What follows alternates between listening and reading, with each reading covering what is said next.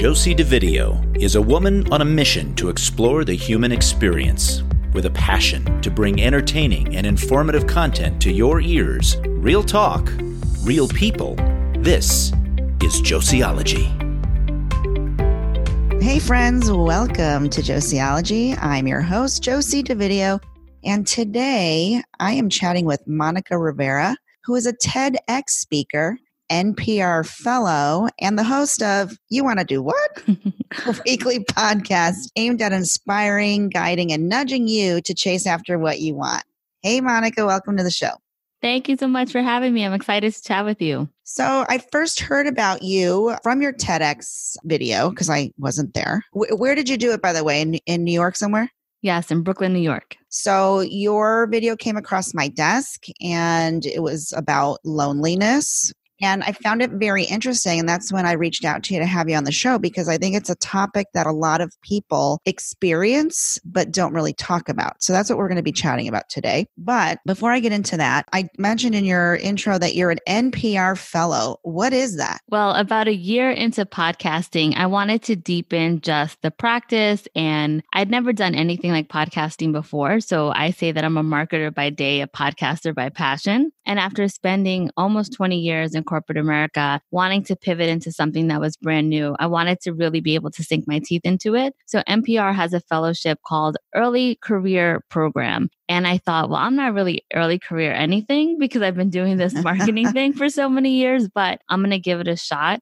And it's basically a week-long fellowship where I flew to Seattle. I worked at a Seattle radio station, actually putting together my own digital media project. So it's everything from the audio component, the video component. You're actually in the field doing work. And I had a chance to learn alongside people from the New York Times and Associated Press and people that had been in the business for 20 years, 30 years, and really just hone my skills as someone who was in podcasting. So it was a really rewarding experience. And I remember I got there for the first day and everyone saying, I'm from these prestigious publications, and we're going around the room introducing ourselves. And I think, did they make a mistake? Because I stand up and I'm like, hi, I'm Monica. I podcast out of my closet.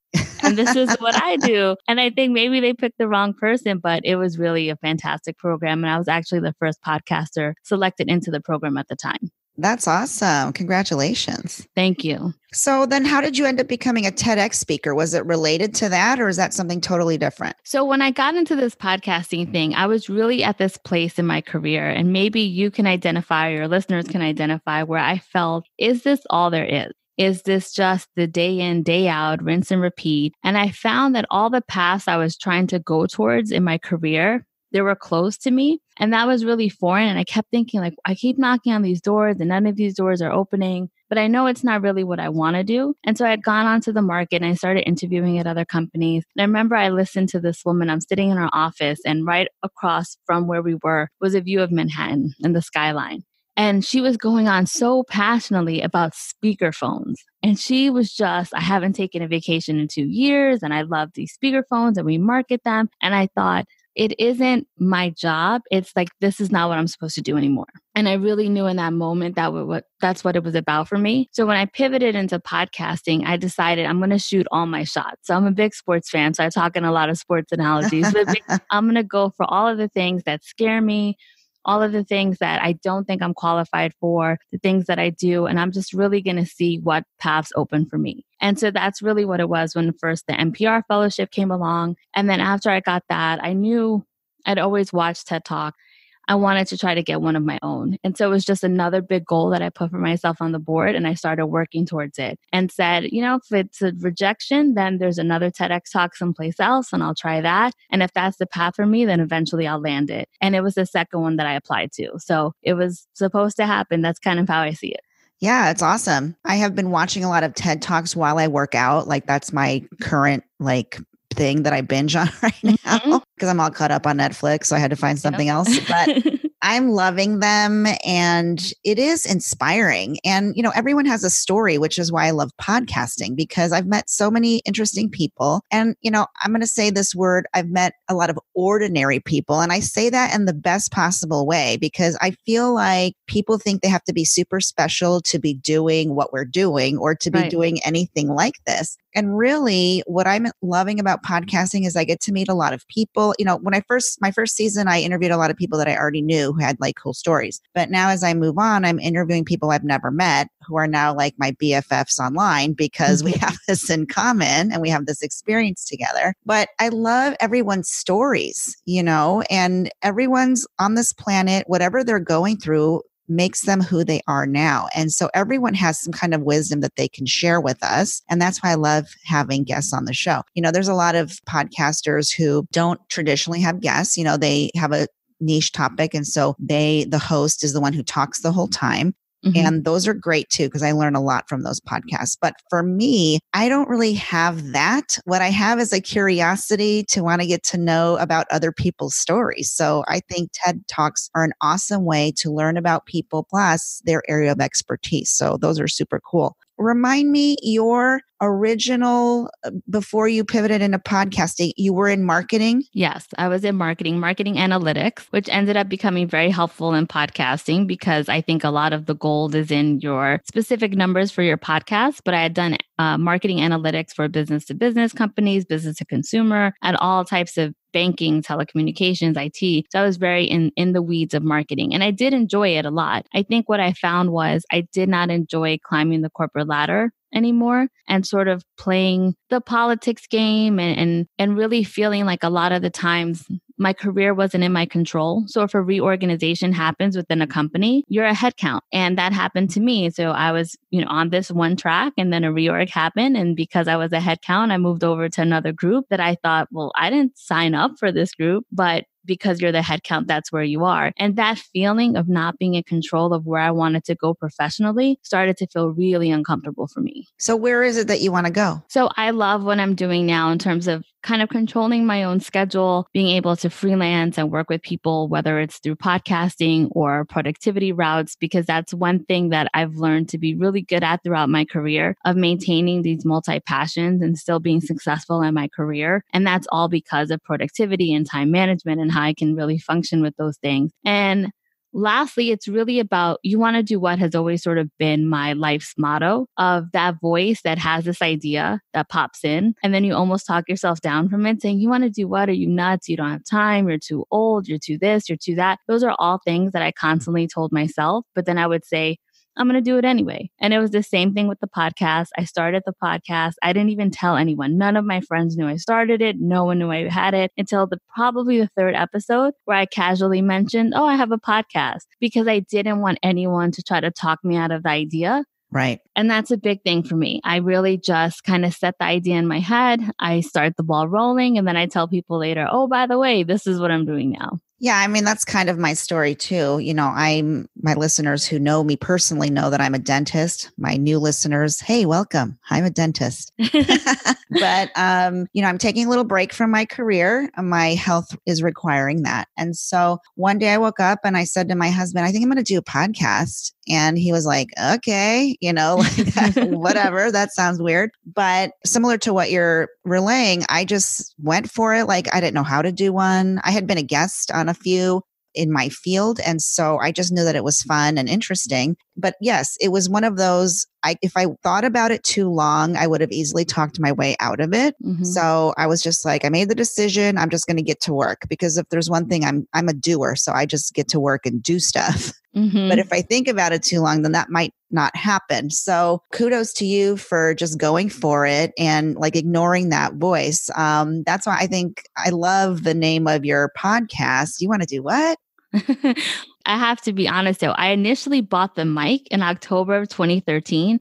I didn't start the show until June of 2017. So there's a good and bad about being in marketing analytics and doing any type of analysis for a living, is that you don't separate it. So I analyze my life and my choices with the same degree that I do my work. So it did take me a long time, because there was that thought of, who wants to hear what you have to say? Like, you're a marketer. That's not what you're going to be talking about. But I thought, there's a whole bunch of people that are like me that have worked a career for a long time, don't hate it, but also feel like, what's next? Is this all that there is? And that's the audience that I wanted to talk to, people that were feeling in that same position as I was. I don't really know what I want to do next, but I know there has to be more than this, even if it just means that I'm not switching careers, but maybe I'm just adding some more fun into my life, or I'm adding some more vacation, or some more things related to self-care or me time or creativity or getting back to who I was when I was younger. Even if it's just interjecting some of those things and replacing some of the Netflix and chill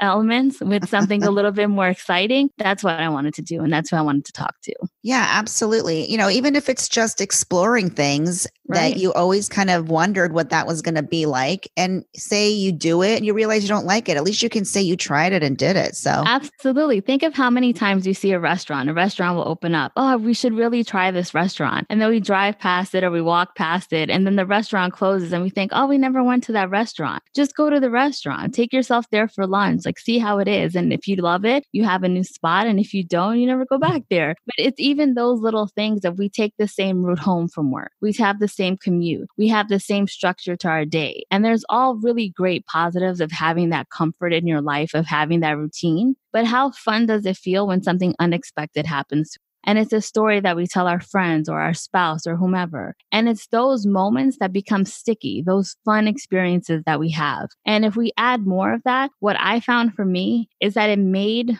my job much more bearable because I had these other things to really look forward to.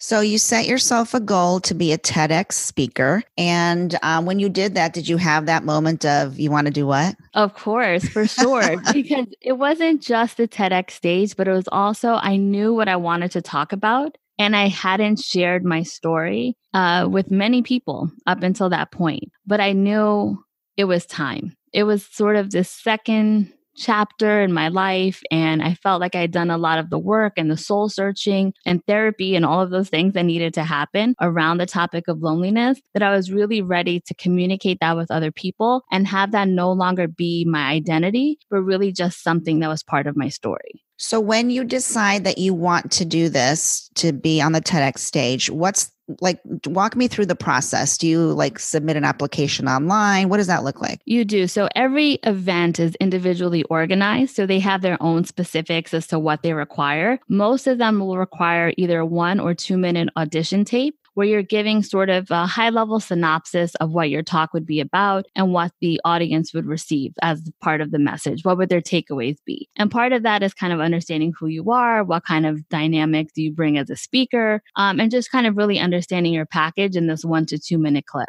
Other ones will have other additional questions. So the event that I was selected to speak, they asked me things very specific to New York, things that I like to do in New York, what community meant for me in terms of New York City, because it's always changing with things like gentrification and sort of the influx of new people that come in to live in New York. And how do I still keep the sense of community? So the application will vary, but typically you will have your audition piece and then just very simple things related to your talk. And then you submit. Does it take a while for them to review and get back to you? Or do they come to your house with a big camera and go, you've been selected? No, I wish they would have. That would have been pretty cool. Very Ed McMahon Publishers Clearinghouse, which would have been fun. I actually remember as a kid thinking they never come to people that live in apartment buildings. Right. They only come to people. So I know we have no shot of this ever happening for us. But aside from that, I received an email. So usually you'll just receive an email. Some committees will ask you to go to a second round and they'll drill it down from there. Might do a one-on-one interview. For my event, they just sent an email, I would say about 2 weeks after I submitted, saying, hey, we're going to review this. And about 4 weeks later, I had received confirmation that I was selected. Awesome. Yeah, I was actually editing a podcast at the time when the email popped across the screen. That's great. Were you nervous when you did your talk? I was. There were a lot of things that day that I could not control. And so I'm a very type A personality. And so prior to the event, and again, everyone's event will be different, but we didn't have the opportunity to rehearse our talk with the mic. We didn't have the opportunity to see what the stage would be with the lighting. So there were a lot of unknown factors that day that I was going to be experiencing for the first time. And that was a little nerve-wracking. I was also closing out the morning session. So there was a certain amount of pressure for that. And hopefully, people are hungry, but then also you want to hopefully entertain them and leave them with something they can remember. And then the last thing, which is kind of strange, I think some people will think, is that I had a bunch of people there to support me, but I'm so much more comfortable talking to strangers than I am to people that I know. So there was a part of me that thought, I'll just go do this on my own and I won't invite anyone. And then I had this whole tribe of people saying, absolutely not. Of course I'm going to be there, like it or not. So I made sure they sat in the front row so I would be able to look out instead of over down them, and not actually feel those nerves. Yeah, that's awesome. So I'm going to have a link to your TED Talk on the Josiology website, which is josiology.com. There will be a blog post for this episode, and the link to the YouTube video for your TED Talk will be on there. I'm also going to be posting it in the Josiology Podcast private Facebook group. So listeners, if you want to check it out there, you should join us on the Facebook group. You'll need a password to get in. So we'll make the password today loneliness, because that was the topic of Monica's talk. Monica, when we come back, I want to get into the story behind your topic for your TED Talk. Hey friends, if you're enjoying this episode, it would be great if you would share it with a friend you think might enjoy it too. If you're not sure how to do that, don't worry. Just check out our Facebook page at Josiology Podcast, or you could check us out on Instagram at Josiology Podcast. And from there, you'll find the episode and you'll be able to tag your friends to the episode link. Of course, you can always reach out by email, which is josie@josiology.com. Thank you so much. So Monica, tell me what led you to choose loneliness as the topic for your TED Talk? Sure. So we should probably say the talk is titled The Flip Side of Loneliness, because it's really about my journey moving through loneliness. So it began when I was 16. I watched my mom pass away in front of me in the hospital. And over the next 7 years, all of my family members passed away. So I'm an only child. So it was my grandparents, my dad, aunts, uncles, all those people had passed away. And it was something that no one can anticipate. And I was a 16-year-old living in the Bronx, really trying to figure out how I'm going to do this life thing on my own. And it was everything from going to college and really trying to move through the world. If you know anything about Maslow's hierarchy of needs, I stayed basically at that bottom part of the pyramid, which is survival, for a really long time. Because when there's no fallback and there's no going home to mom and dad when you're in college, or giving yourself the grace to make mistakes when you're choosing a career, because you know it all hinges on you. All the bills are coming in your name. You have to keep the lights on. You have to keep a roof over your head. I was in survival mode for a really long time. And that survival mode kept me very lonely. I had to grow up very quickly, as you can imagine. And I made choices that were all predicated on earning money, staying safe. And in the course of that, it doesn't allow for as much fun as you would think. Although I made sure I got it in there, I realize now so many of my choices were based out of fear. Sure. Fear that I would lose whatever it is that I had left. Fear that I would lose the friends that I had, because if I didn't have friends, then I didn't have anyone. So I found myself overcompensating a lot. And also really making choices that were also unhealthy for myself in terms of relationships, like staying in relationships I shouldn't have been in, simply because think about when you're hungry. If you're really hungry, you'll eat anything. Right. And when you're really starved for love and companionship and just company, you will settle for a lot of crap. And that's what I did for a really long time. And so I wanted to talk about my journey from that place to a much healthier place, which is the flip side of loneliness, and really digging into what the root of the problem was, because it wasn't just that my family had passed away. It was, what did that mean for me? How did I view the world? How did I view myself? What did I think of in terms of a future? And then how could I make that change in myself so that I could start healing? Because the choices that I was making, whether it was eating too much chocolate, or again, being in toxic relationships, or spending money on things that I didn't need, like clothes, but I wasn't going anywhere. So I had all these clothes, but I wasn't going out. So all of those things, I needed to figure out the root of that and then actually find a way to get past it. So I actually say within the talk that my formula to get to the flip side of loneliness is battle tested. And that's because it is. It was 20 years in the making of figuring out how to overcome this loneliness. Well, sure. And I think you say something poignant. You know, you were operating out of fear right? And your worldview is different when you're operating from that point. You make decisions and enter into relationships that are not good for you because you're clouded. You can't make a clear decision because you're living out of fear. And I mean, justifiably so. I mean, like you said, you had lost your family. So you were young, right? So you didn't have a ton of life experience at that point to really help you know that you were going to be okay, you were going to be safe, that you had some control over what was going to happen to you. Absolutely. I liken it to, if you think of yourself with your back against the wall, if your back's against the wall, you can only see what's in front of you. But if you take 4 steps out, now you have a 360 view of everything around you. I really felt like my back was against the wall for 20 years and all I could see was what was in front of me. And it wasn't until I had gotten into my 30s where I said, wait a minute, why are you still running? Stop for a second, look around, see where you are. And that's where I thought, oh my gosh, like I'm okay now. I'm okay. I'm not in that same place. I'm not operating from those same places of fear or survival mode. Like I'm okay. Like I have a home and I have a stable job and I have a good community and group of friends. I don't have to continue operating in the same way anymore. And it seems so obvious, but when you're so used to doing something for such a long time, just that moment to pause and actually say, wow, I've done this. I'm okay now. Let's start working and moving up that pyramid. I finally was able to do that.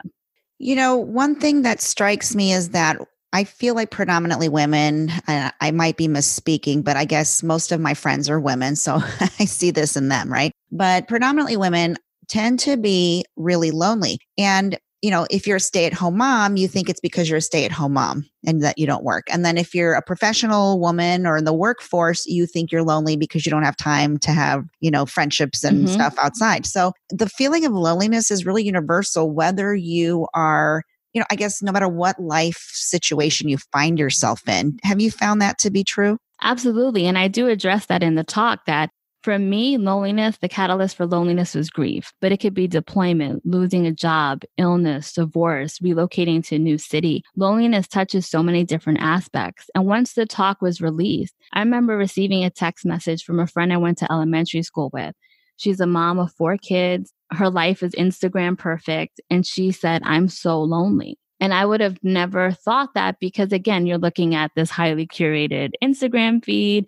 And I see the 4 kids and I actually don't have kids. So there's this idea like, well, your life is so full and rich and you can't possibly be lonely because I'm looking at it from my lens, which is very different from where she is right now in terms of relationship. And I thought, wow, that's so courageous that she shared that with me because it must have been hard to say that and to admit that. And so that was something that I found to be really interesting. And also I heard from entrepreneurs that said, I'm really lonely. Like I love my company and what I'm building, but there's days where it's so darn lonely and there's no one that I can talk to about this. And I'm just holed up in an office, really feeling like I wish there was a lifeline for me. So I think that this topic of loneliness is something that we feel all the time. And we just don't have the comfort or the space to really allow ourselves to either sit in it too long because it means confronting a lot of things. Or there's also that trepidation to say, well, if I tell someone I'm lonely, will they actually hear me or will they give me a platitude? And I don't want a platitude. I can go on Pinterest for a platitude, but how can you really feel me and hear what it is that I'm saying? And it's hard to admit those things if you don't know if the person you're talking to will really hear you. Well, and that's the thing is loneliness doesn't look like loneliness. Right. So when you look at people, like you said, people are very busy. They distract themselves because they don't want to sit in the loneliness. So when people tell you that they're lonely people, you're surprised because it doesn't look like they're lonely. Right. But yes, it's because you don't want to have to sit in the loneliness and figure out where is that coming from.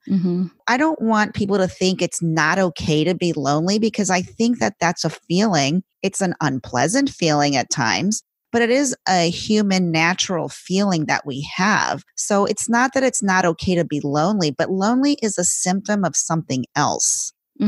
I think of loneliness as an opportunity. It's an opportunity to figure out what you're not receiving or what you're lacking in your life at the time. I would say one of the best things is actually being an only child. So people would say, oh, it would have been so much easier had you had a sibling. I don't know if it would have been easier. It would have been two of us that were grieving the loss of our family. So that's another pressure of kind of thinking about your sibling and the pain that they're in as well. But because I'm an only child, I've always been very independent. So it allowed me to explore on my own.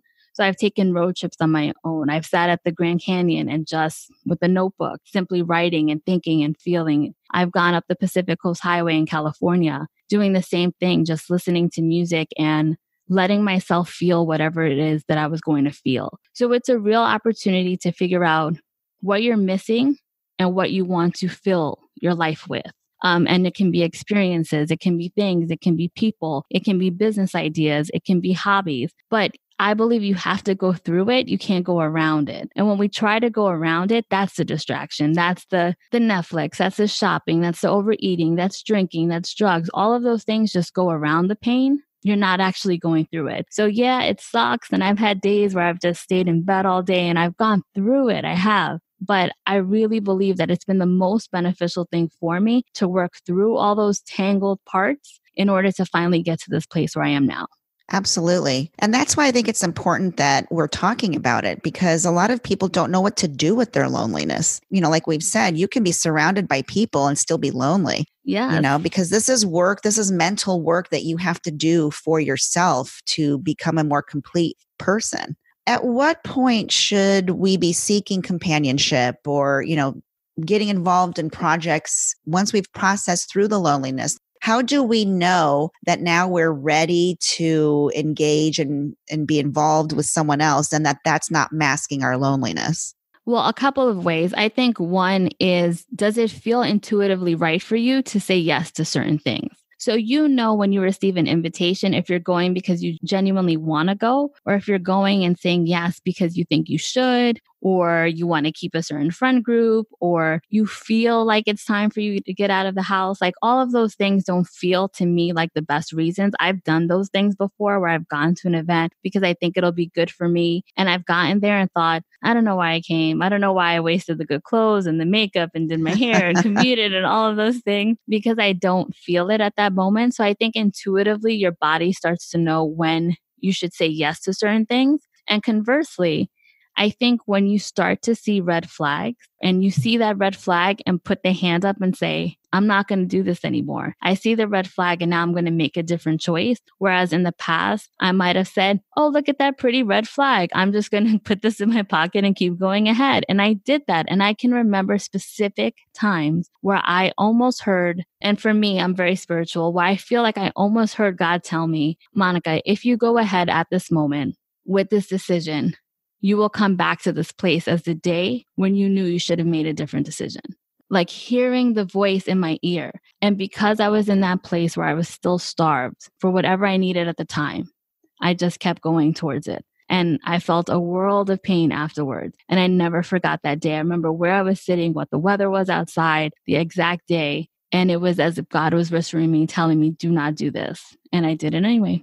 Yes, the human condition. Mm-hmm. And you bring up a good point because I'm a Christian believer myself and I have a relationship with God. And I think that especially in spiritual communities and faith-based communities, to express that you're lonely somehow signifies that you don't have a connection with God. Like, I don't know if you've ever run into that, but I think my experience has been is you can still have a good connection with God and be fulfilled in that way. But God puts us on this planet with people for a reason, right? And so the loneliness doesn't really signify anything about you spiritually, necessarily, right? But it does signify that there's something that you need to work through and something that you need to look at. What are your thoughts on that? Absolutely. And I'd say when I go back to loneliness being an opportunity, it's even God's way of sort of instilling this feeling in you because you know you need to do something different, because you know you can't continue to go down this path. So I think it's really all about the lens in which we frame situations. And if we acknowledge that we're lonely, even just to ourselves, I'm not saying you have to go on a TEDx stage and announce it to a bunch of people like I did, but even if you just acknowledge it within yourself, that's such an opportunity to say, okay, I've addressed this. I've identified what this is. What can I do next? What are just some things that will just push the needle a little bit just to see how it feels? And it's like working a muscle in your body. It's no different than that. And really, I felt Like I had to consistently put myself in places that were challenging for me and continue to be curious and explore and really work on the relationship with myself before I was able to get over the loneliness. And that took a lot of time. I said it took almost 20 years to do it. So it's by no means to say that it's an overnight process. I also had a lot of trauma in a very short amount of time, which is why I think it took a lot longer than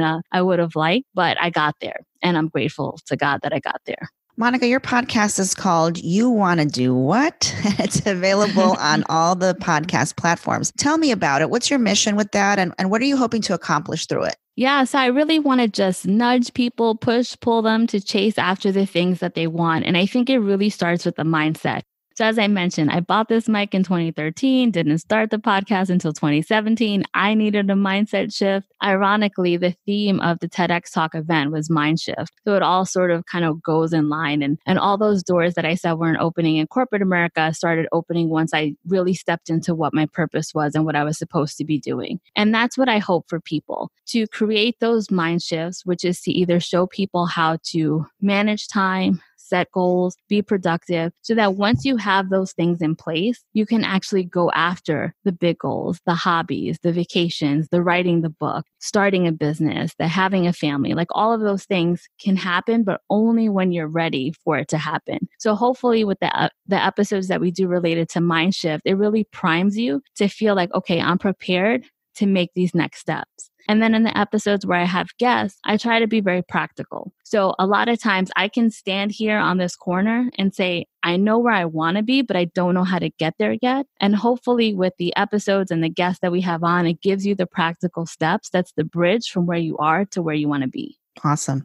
Monica, knowing what you know now, if you had to go back and tell your 16-year-old younger self something about life, what would that be? Wow, that's such an amazing question. There's so many things. I think it's funny that I actually think this, but I think it would be around my career. I think I would have just trusted myself that I was resourceful enough to figure out how to still survive doing the career that I wanted to do at the time. So I always wanted to be more of a creative, which is more of what I'm doing now. But that was always something that I wanted since I was a child. I'm first generation. So the immigrant parent mindset is just get the stable job. Don't worry about if you want to write on your free time. Here's a notebook, here's a pen, go write. But it's nothing really about pursuing creativity, which is always what I had wanted to do. I was always told, no, just get the stable job.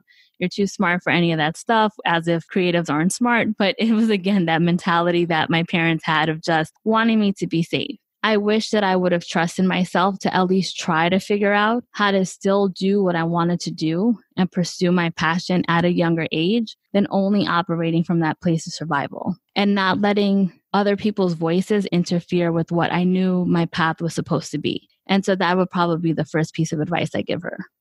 Monica, thank you so much for joining me today and for sharing your story and your triumphs and your successes. And I am super proud of you. You've done a lot in your time here on this earth, and I only see bright things for you in your future. Listeners, if you want to learn more about Monica and her podcast, you should follow her on Facebook and Instagram. She is at You Wanna Do What? WANNA, You Want to Do What? Check her out there. She's got some great stuff on there. And we'll be hanging out on Facebook too, so you can find her there. She's going to be in our private Facebook group if you want to ask her any questions on there. And we'll swing back around on the jociology.com website for the show notes for this episode. Thanks, Monica. Thank you so much. I appreciate it.